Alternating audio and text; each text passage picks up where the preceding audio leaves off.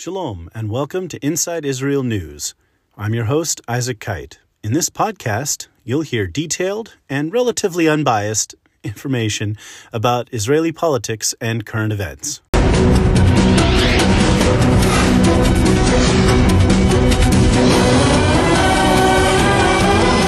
It's been an exciting week in Middle Eastern news and the news related to Israeli politics and the forthcoming election. So I'm going to dive right in. Let's talk about the international news first. The biggest news in international affairs for the week, of course, is the bombing of Iran by the United States in response to an attack on U.S. forces in Erbil in Iraq. Also, Israel claims that there was an explosion on an Israeli-owned vessel linked to Iran, and Israel itself fired at Iranian targets in Syria as well. So that's part of the big news. Iran looms large in the news, as always. I'm going to be discussing Iran at great length shortly in the main meat and potatoes of the podcast episode. So I will come to that shortly, and we'll move on with the other news until I decide to dive into that in greater detail. In a turn that's not all that unexpected, the Abraham Accords, which were backed by $3 billion of federal money, U.S. Public money, may be bankrupt soon. The current administration does not seem to be eager to fund the $3 billion.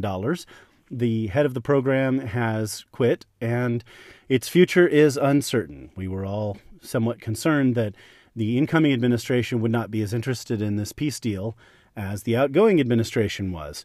Obviously, the United Arab Emirates and Bahrain will continue to be at peace with Israel as within the pact that they made.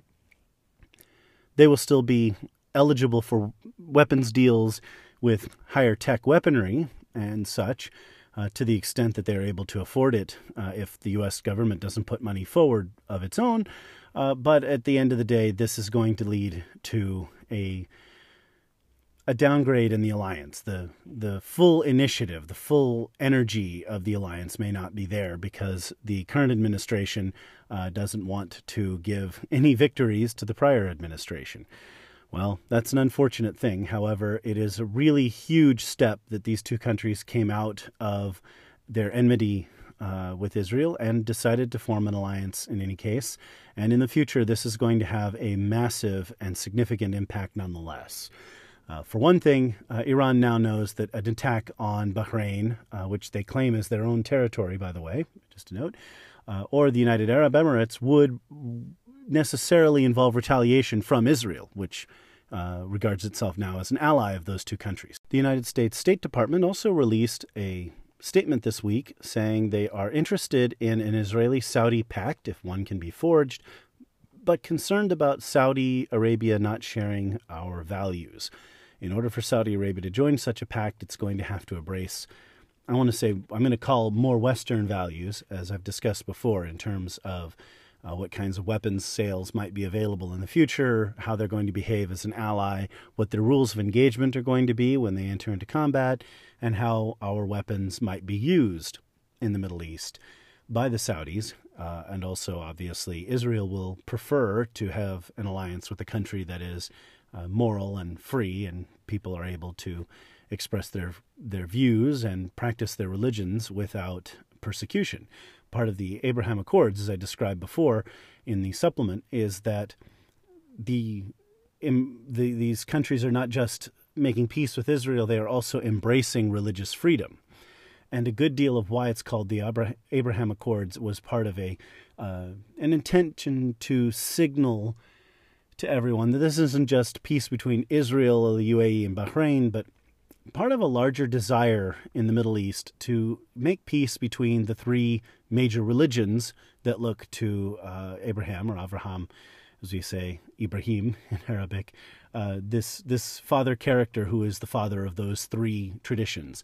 If peace could be achieved between Judaism, Christianity, Islam, everyone kind of at once, then the Middle East will have a pathway to a lasting peace that won't just break down the next time some fanatic from one of those religions decides that they want to take over the whole place. So this is part of the effort to bring a lasting stable peace between these religions, between these countries. Obviously, if Saudi Arabia wants to be a part of that, they are welcome to join, but we're going to need to see some commitment from them to come up to Western values. It's not clear how that's going to be done, but in any case, a statement has been made. There's talk of it. Who knows what could happen in the future, and we will find out as the fullness of history unfolds. Regarding news internal to Israel, a major decision of the Israeli Supreme Court has come down, recognizing the conversion process of two Jewish religious movements in the United States. It sounds complicated, it is, so I'm going to explain it briefly.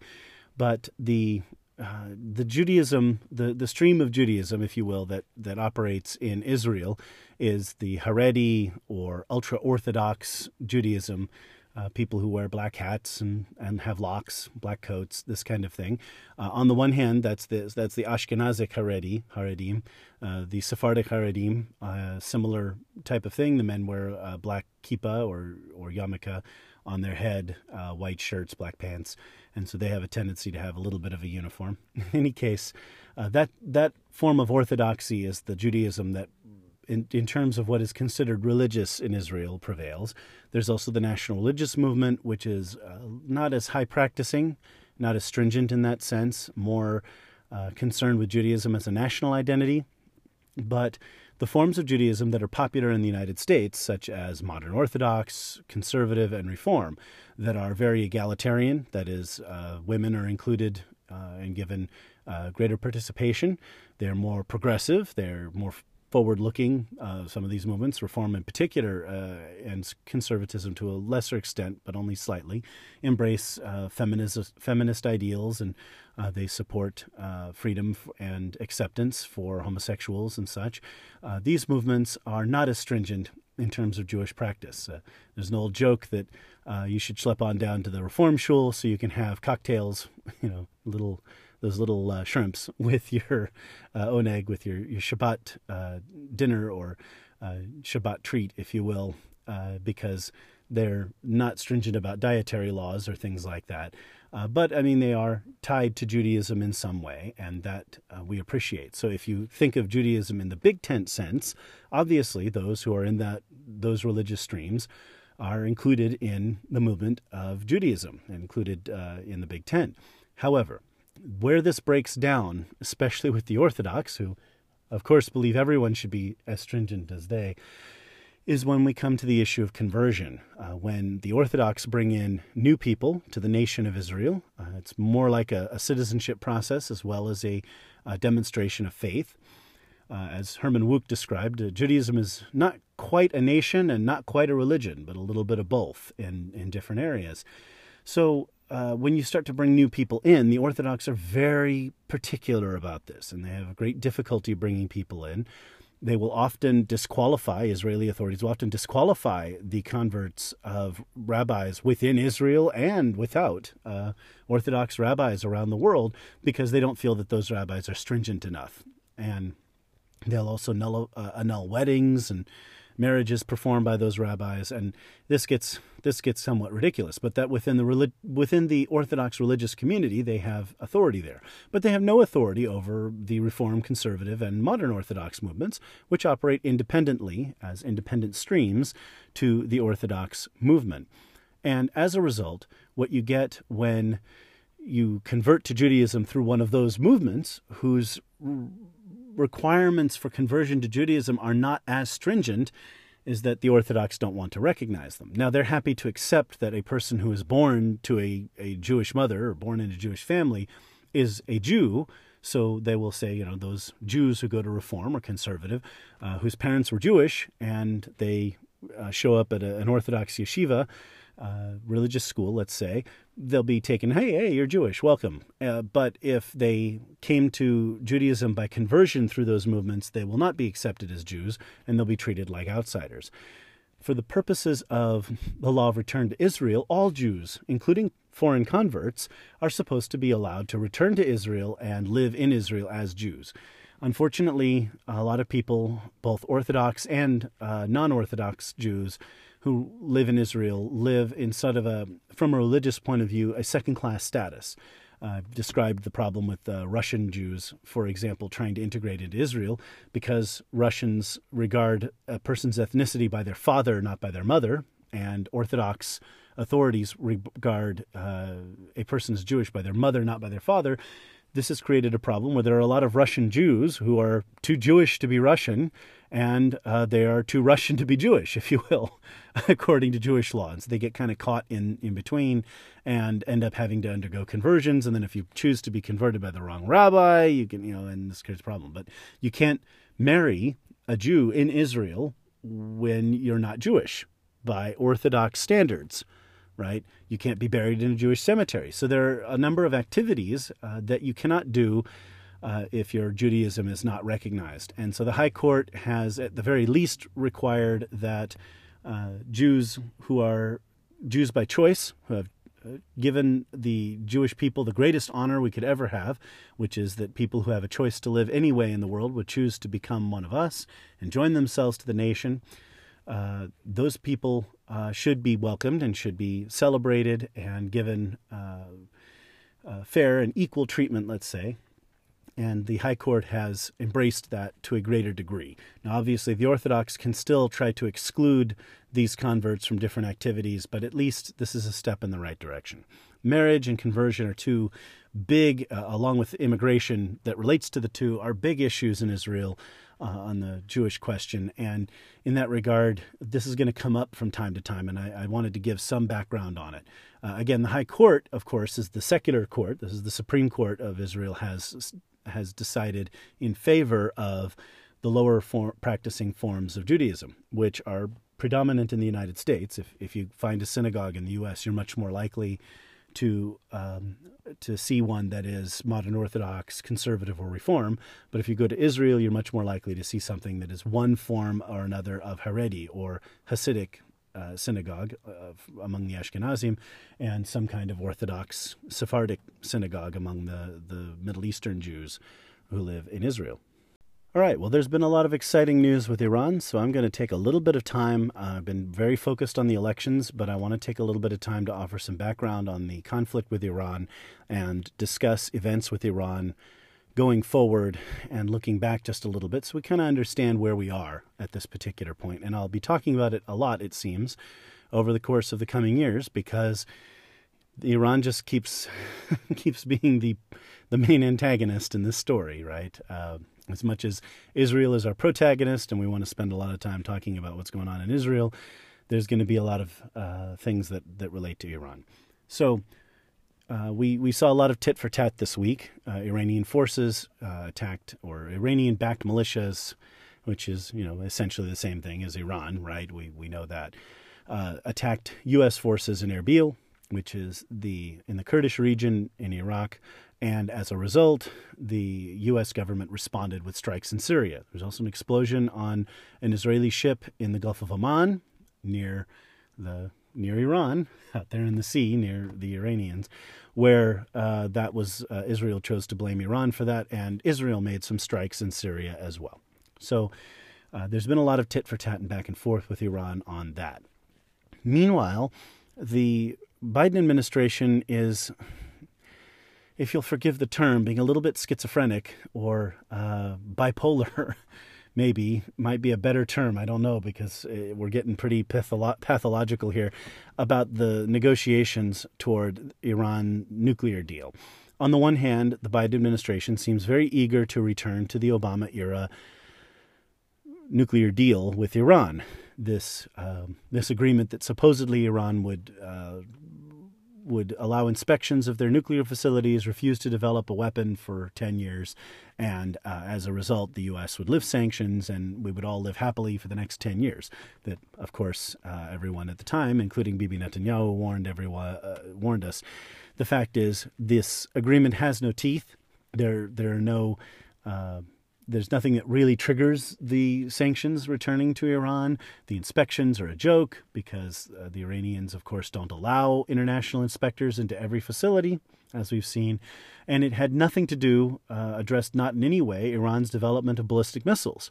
Iran has been developing missiles of greater and greater range that can reach into Europe now. And missiles that can reach into Europe while they're also developing nuclear weapons, sounds a lot like a country that has a, let's just say, an intention of holding America's closest allies, Israel and Europe, hostage to their, and not to mention the oil fields, a significant amount of the Earth's oil supply, the global oil supply, hostage to their nuclear arsenal one day. I'll get more into Iran's nuclear aspirations shortly. So the Biden administration says they really want to go in. They really seem to be frustrated that negotiations aren't headed that way, that they haven't been able to find some avenue to get back to the negotiating table. On the other hand, the Iranians are sitting there posturing as usual. They're throwing their weight around, saying, "Hey, we're not going to negotiate if you don't negotiate before such and such a deadline, and if you will only come back to the table if there are preconditions, like you lift certain sanctions or you pay us a certain amount of money."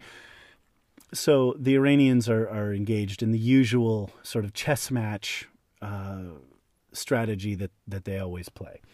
And I've said it before, and I'll have to explain a little bit more. It's always a game of chess with the Iranians. It's never something that's just straightforward. It's usually some degree of strategy or thought behind each move, so that a pawn will move here and there'll be a little thing here, but that there's a rook or a bishop coming from behind, or that the queen is going to move over here, and that if you're not careful, you'll end up in a checkmate, because they're always thinking a few moves ahead. They rarely make a move where they don't have some way to back out of it, right? So, of course, we have Iran going around the Middle East with all of these proxies, the various tendrils of the Hezbollah movement. And the Hezbollah movement is tied to the Iranian Revolution.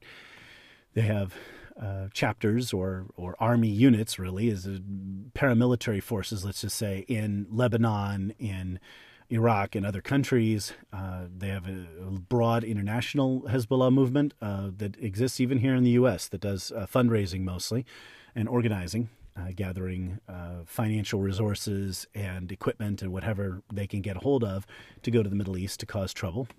And Iran is always trying to gain some leverage over other governments, trying to take over governments. We saw with the Arab Spring, when the Muslim Brotherhood took over Egypt, that Iran was right there to lend a hand to the Egyptian government. And, hey, you're Islamists and we're Islamists. Let's be friends, and let's destroy the great enemies of our movement. Well, we saw how that turned out. Thankfully, the Egyptian military got back in charge there. But in any case, Iran is always shrewd like this. They're always thinking things through. And so if they make a misstep or a miscalculation, they have some deniability to pull back, right? Because if Hezbollah forces in Iraq, let's just say, fire at U.S. forces, it's not really Iran doing it, right? It's some other group.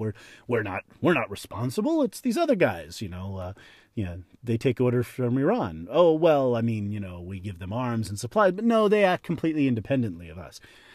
We're led to believe this kind of thing. And so you create this situation where, of course, when some militia bombs U.S. forces in Erbil, we have to figure out how to respond to Iran carefully. Now, we saw that they played this game quite a bit during the Trump administration early on, and Donald Trump chose to assassinate their top terror leader, Soleimani, and once he was killed, that really sent a message to the Iranian regime, and they definitely toned down their activities for the remainder of the Trump administration. With Donald Trump out of office now, they're up to their old tricks. And it's not just that there's a new administration, because they always tend to start their chess match every time there's a new administration in town, but they sense that this administration is bipolar, schizophrenic, what? So on the one hand, we have an administration that says that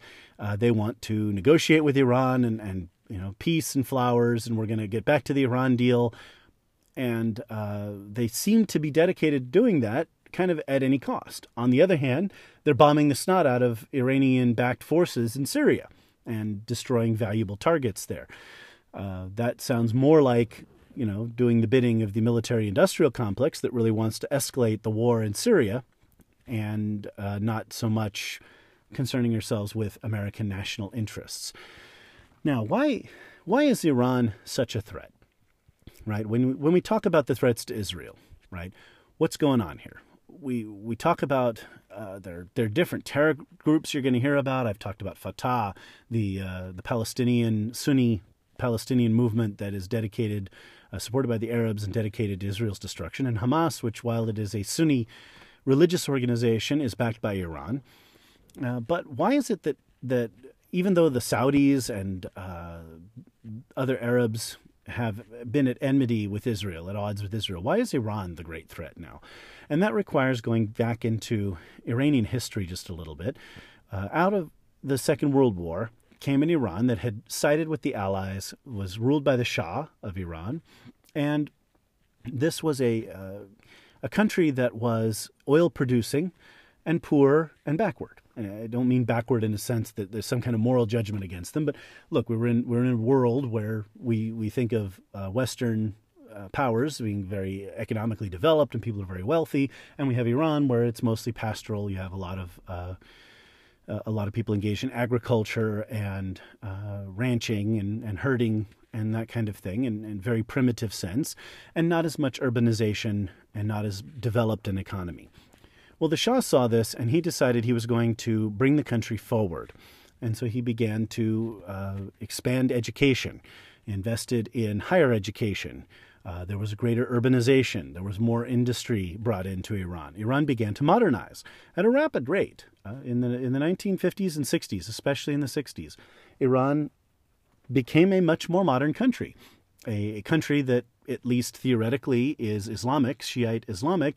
There were bikinis worn by women. Women were going to school. Women were in colleges and universities. Women were in the workforce. Women were dressing in modern Western ways. Young men shaved their beards off and were also being modern and Western. And during this time, there's the infamous letter written to the Shah of Iran by King Fahd of the Saudis. And he kind of summed up almost prophetically the situation in Iran in the 70s, as he said to the Shah, don't forget that you are a Muslim country. He said to him, you on the one hand, yes, you've modernized things and there are bikinis and education, all that kind of thing, but at the end of the day, you have to remember that Iran is a Muslim country, that a majority of its people practice Islam, and they're going to want Islamic values. Right, and that was something of a warning to the Shah. A warning, obviously, the Shah did not heed. And in 1979, things kind of boiled over, and a group of Islamists, or Islamofascists, better term, especially for this group, hijacked the country. There was a revolution of young people who were against the Shah and Islamists and those who supported their agenda. They overthrew the government. They took hostages at the U.S. Embassy. And then they started sweeping through the streets and shooting randomly people who had nothing to do with anything, but also theoretically cleansing the country of the people who supported the Shah. Funny thing, a lot of those people tended to be from Iran's multitude of religious minorities. Iran was a tolerant, peaceful country with great pluralism. There were a lot of Jews, Zoroastrians, Christians of various stripes. There is also a minority of Sunni, and some of them are ethnically Arab Muslims in Iran, most of them in the south near the Gulf. And this is another minority group in Iran. And these minority groups began to see significant persecution. And suddenly the country was no longer a safe place for these minorities. Large numbers of Jews, Christians, and Zoroastrians were forced to flee Iran. Anyone connected to the Shah had to flee for their lives. And obviously the embassy crisis with the hostages was a major scandal for the United States. President Jimmy Carter famously could not resolve and botched a rescue effort. And Ronald Reagan, when he was elected president, the Iranians announced that they'd be sending the hostages back before he even took the oath of office. Something about the Iranian militants, they may be fanatical militants, but they're not completely insane. Again, chess moves, right? They understood that Ronald Reagan was not Jimmy Carter, and that if they didn't negotiate the release of the hostages, he would be coming for them. So this is another example of the chess game with the Iranians. Since then, obviously, they ended up in a war with Iraq. It was a very nasty, knockdown, drag-out war.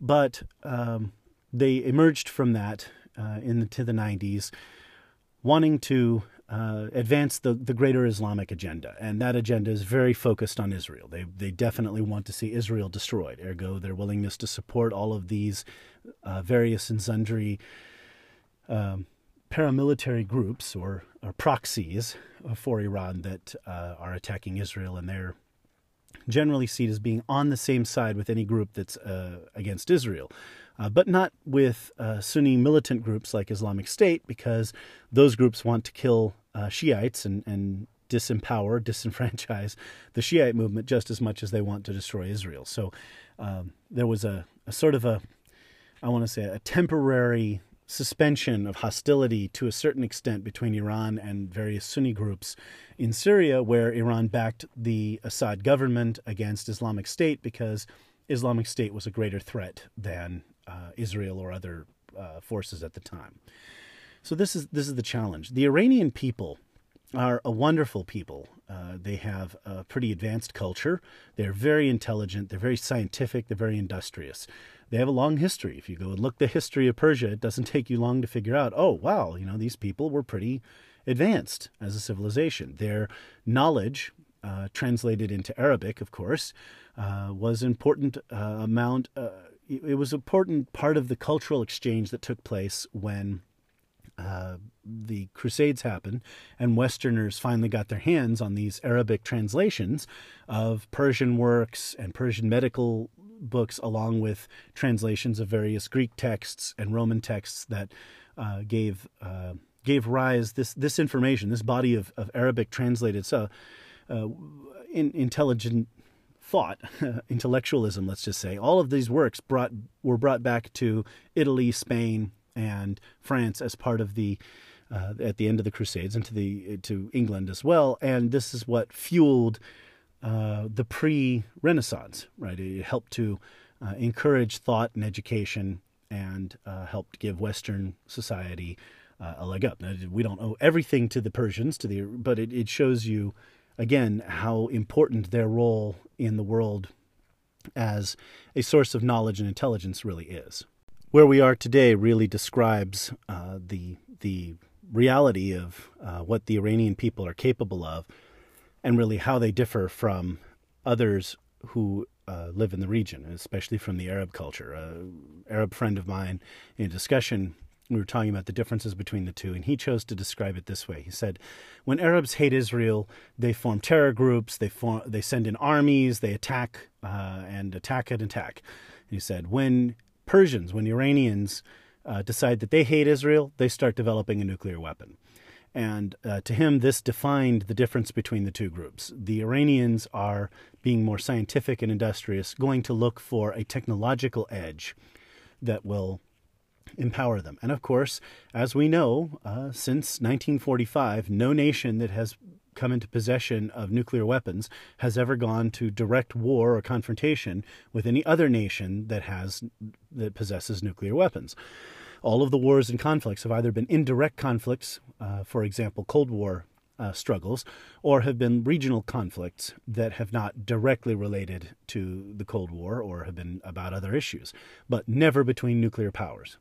There is uncertainty in the world as to whether or not Israel possesses nuclear weapons, and I am not going to ring in on that question, but the Iranians certainly feel that if they come into possession of nuclear weapons and missiles that can carry them as far as Europe, that the United States will not be able to attack them, that it will stabilize their regime, and that it will protect them and their interests into the future, and certainly give them the ability to destroy Israel.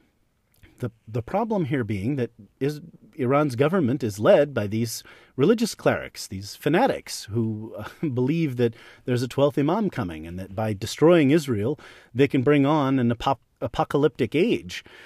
So to what extent do they believe their own apocalyptic beliefs? To what extent are they looking for apotheosis and a change in the way the world works, that they might be willing to fire a missile at Israel, expecting that that's going to bring God down to kill off the Jews and make them the masters of the world? And to what extent are they going to be rational and sensible, like we are, we'd want to be, and think things through strategically? And they've always managed to balance the two, but they do have a fanatical rage against Israel and a belief that its destruction will bring on their magical age, if you will. And on the one hand, and on the other hand, they are very shrewd and have been very clever in the way that they have approached their conflict with Israel. And this is among the reasons that makes Iran the most dangerous enemy Israel has had to face. At this point, Iran is also the main enemy. The Arabs finance some groups that are hostile to Israel, but for the most part, the Arab governments in recent years have been pushing those groups like Fatah and the Palestinians to reach some kind of peace accord. It's over. Let it go. We'll deal with this another time. And Iran is the greater threat to them as well. And so most of the violence, whether it's Hamas, Hezbollah in Lebanon, various Hezbollah groups around the Middle East, the Houthi rebels in Yemen, these groups are financed by Iran. Iran is the main antagonist who is bringing instability and war to the Middle East. And the second, substantially smaller antagonist, of course, are groups like Islamic State, Al-Qaeda, these Sunni militant groups that are hostile to Sunni Arab regimes and Shiite regimes like Iran. All right, I have just enough time for a quick poll. We have another poll out. This one was taken on February 25th, so fairly recently, and it relates to the situation a little less than a month out from the election. As I've mentioned, with multi-party proportional systems, polls give you a pretty accurate bead on what people are thinking at the time they're taken. Again, we're talking about ballpark figures, which parties are polling 30-ish, which parties are polling 10-ish, that kind of thing. And so it gives us a good snapshot. Also, Israeli voters tend to be pretty eager to express their opinions and not very shy about it. So we do tend to get pretty decent polls. And while these are far from the final numbers, there's still a good month left of campaigning. We're going to see probably numbers close to this. There's always that possibility of a last-minute shift.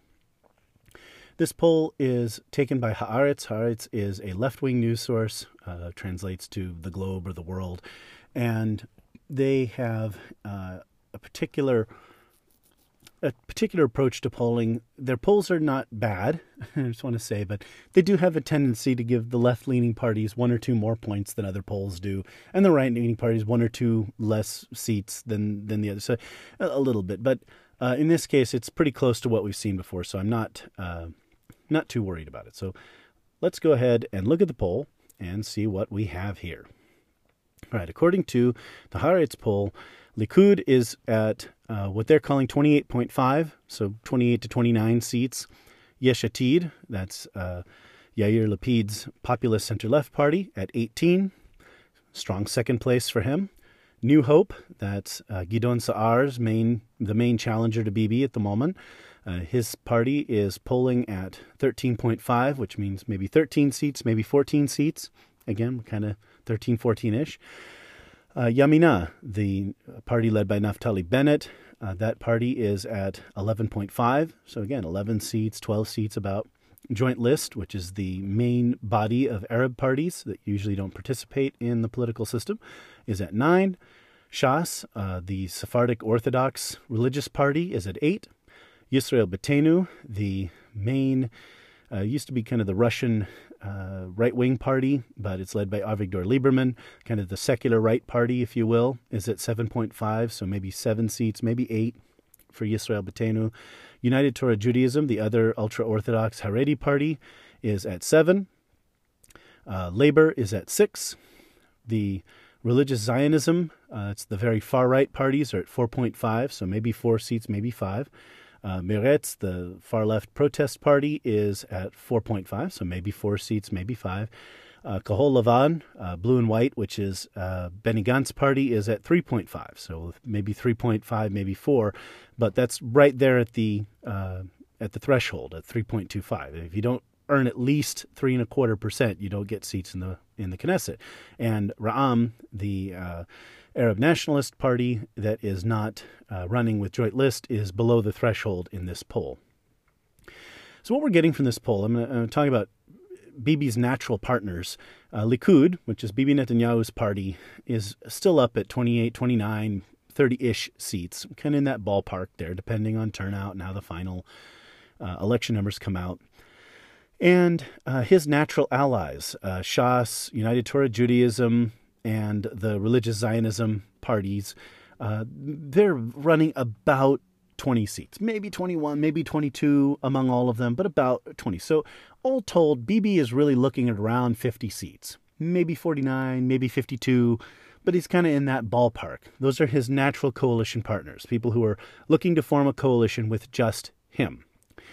That said, the opposing coalition would be led either by Yair Lapid or by Gideon Sa'ar, is not looking, their numbers are a little bit higher than that, but they're still, that's a complicated situation. I don't want to say it's not looking good for them, but it is and it isn't. On the one hand, they're running more like 54 seats to 56, maybe 55, somewhere in that neighborhood, a little bit higher than that. But we're also talking about some pretty disparate political interests here. And again, Gideon Sa'ar is putting himself out there as the main competitor to Bibi Netanyahu, as somebody who's on the right, but he's coming down in third place behind Yair Lapid. And Yair Lapid, the populist center-left candidate, who's really the main center-left prime minister candidate, he's in second place. So you're going to form a coalition that's going to have to require some kind of a rotation between the two. You're not going to have, Yair Lapid is not going to give up his presence there, his power, being the leading party in any kind of coalition. And when you look at some of the other parties that are going to be in there, you're going to have Meretz, a far-left party, with Yisrael Beitenu, which is a nationalist right-wing party, right? So that would be a fairly uncomfortable coalition. Now, for the more astute may have noticed that in talking about coalitions, I haven't spent any time on Yamina. And that's where I'm going right now. So, yes, Likud's natural allies, Bibi's natural allies for office, have about 50 seats. Then there's Naftali Bennett. Now, Naftali Bennett has criticized Bibi in the past, but he has also kind of kept the mum out there on whether he might join a government or not. He's polling at about 11.5 in this poll, so 11, 12 seats, very similar to the other polls we've seen that I've talked about. They've all been right in the same ballpark, so nothing radical about this poll. Again, one seat this way, one seat that way doesn't make a great deal of difference. But looking at this number, this set of numbers here, he's in a position to be kingmaker. He could seal the deal with Gideon Sa'ar and Yair Lapid to end Bibi Netanyahu's time as prime minister by joining with them and giving them a majority of the Knesset. Or he could go make amends with Bibi Netanyahu and form a government with him, right? His interests would more naturally align with Netanyahu and the right than with the center-left, for sure. So he'd be more comfortable and more natural, and a coalition more likely to survive and go a full term. Bibi has already offered him a rotation in office as prime minister, so could it be Prime Minister Naftali Bennett coming up? I don't know. In this case, he's kind of sitting there as kingmaker between the two. He can go any which way he likes. But he'll be more likely to negotiate with Bibi. But if Bibi is going to bring him into the coalition, he's going to owe him some serious geld, or as they say in Israel, major kesef. Kesef means silver in Hebrew, and it's kind of become a colloquialism for money, cash, right? Kind of like you might say, that's a lot of dough, or, I need some cheddar. Just kind of common language like that. So instead of referring to it in currency terms, like, how many shkalim are you going to, how many shekels? We're talking about, give me the kesef, or I'm going to make some kesef, So it's going to cost him a lot to get Naftali Bennett into the coalition. Bennett is generally more free market than a lot of other parties. He wants the virus lockdown restrictions lifted and has opposed those to a significant degree. He also wants provisions in the basic law that have to do with the Jewish character of Israel and protecting its Jewish identity. And so important to his constituents. And of course, many of his constituents are people who live in the Shomron and Yehuda, these communities that are beyond a green line drawn by the international community that they call the West Bank. But the reality is these are Israeli communities in territory controlled by Israel, where Israel provides the security. So this is ancient Jewish homeland. Well, Naftali Bennett is going to be in a pretty strong position, and his constituents are going to have a lot of the things they want. So this is the path now to a victory for Bibi. And as I've been mentioning, the rumors on the street are that Bibi is probably going to pull out a win. If he could put that coalition together, if he could put Likud together with the religious Orthodox parties and the far-right religious Zionism party, and then bring in Yamina, he comes to about 61, 62 seats. It's a majority. Those parties are going to be more stable in sitting with him. It'll be in their best interests, having won the best coalition deal they can make with Bibi, to stay in that coalition, and he might be able to go full term. More analysis on the election in the next episode, and with that I will say goodbye. להתראות. אולי נפליגה בספינות מחוף אילת עד חוף שהר, ועל המשחטות הישנות יטעינו תפוחי זר.